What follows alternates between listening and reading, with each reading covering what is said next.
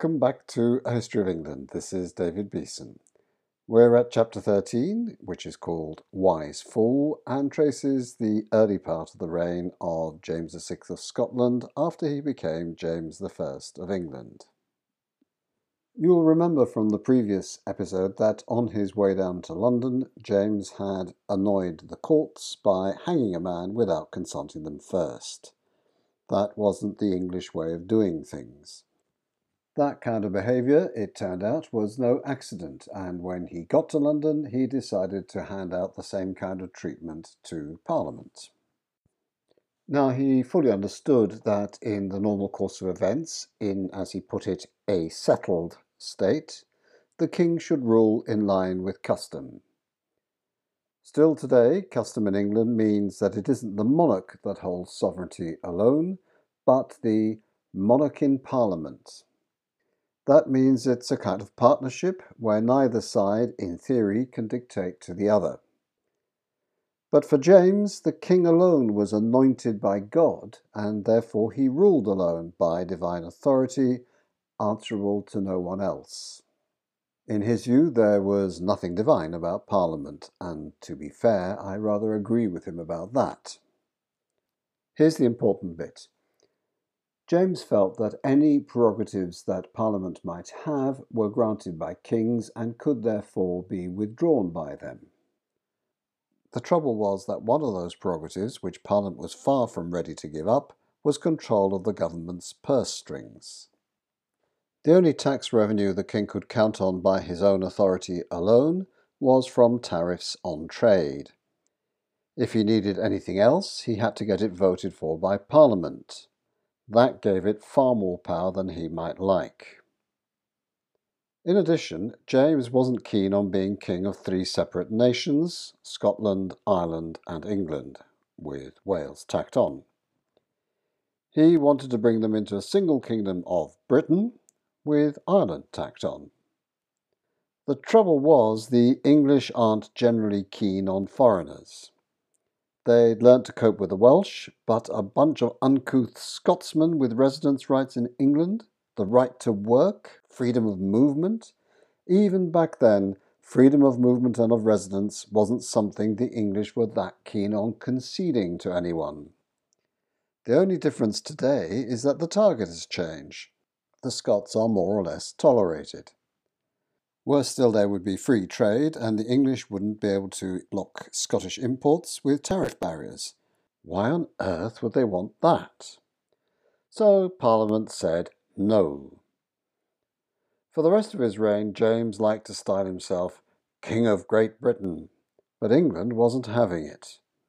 Not on legal documents from this Parliament, you don't, officials told him, though he did get the Scottish ones to go along with the idea.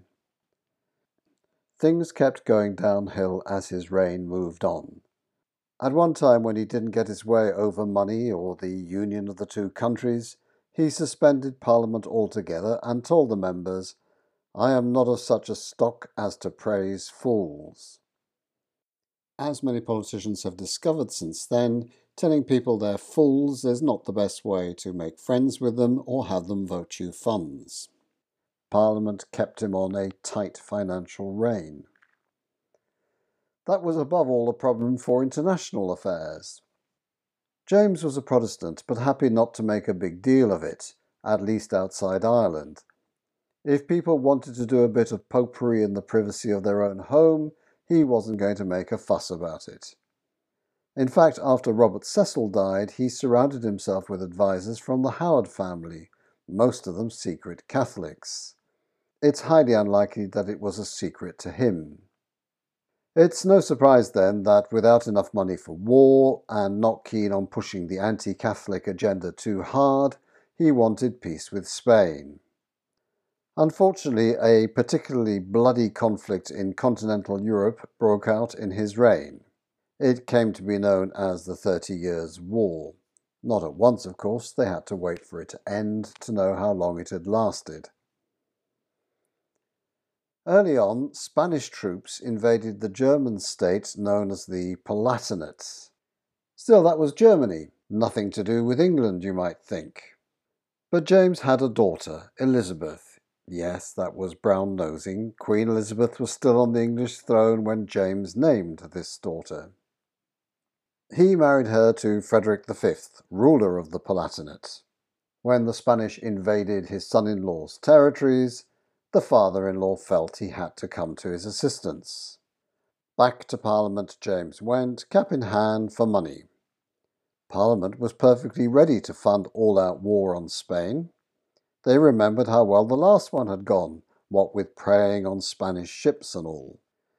But then they discovered James was trying to marry his son to a Spanish princess. More of that in a later episode. So how could he be serious about war? Stop the idea of a Spanish marriage for your son, they said, or there's no way you're going to get the money for war. James was furious. "God give me patience," he exclaimed.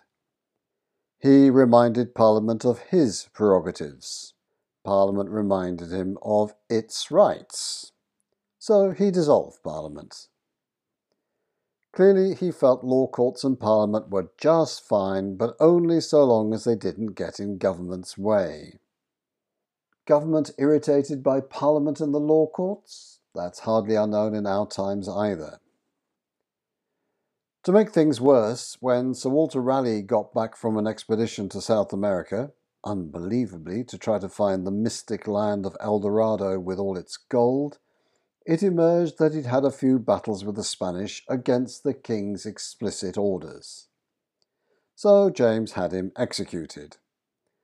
That went down like a lead balloon, since Raleigh was a national hero, a link to the grand old times of Queen Bess. James was a man who wrote books. He knew Greek and Latin.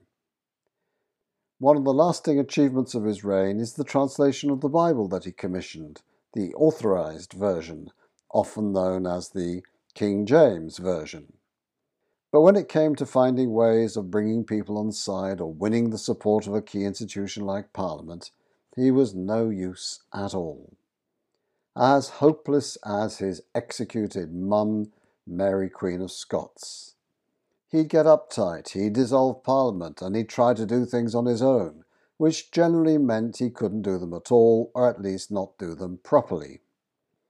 The idea of being flexible today to get his way tomorrow was simply alien to him. Just look at the way he chose to bring the Irish Catholics to heel. He decided to start settling Protestants in Ireland, especially in Ulster in the north, often by driving the Catholics off their land to make space for the new arrivals. We all know about British Protestants heading to North America and in particular to the Massachusetts Bay Colony in the 17th century. What is less known is that rather more British Protestants went to Ireland at this time. How well did that all work out? 4 centuries later, peace in Northern Ireland has only been achieved at very great effort and is still far from entirely secure.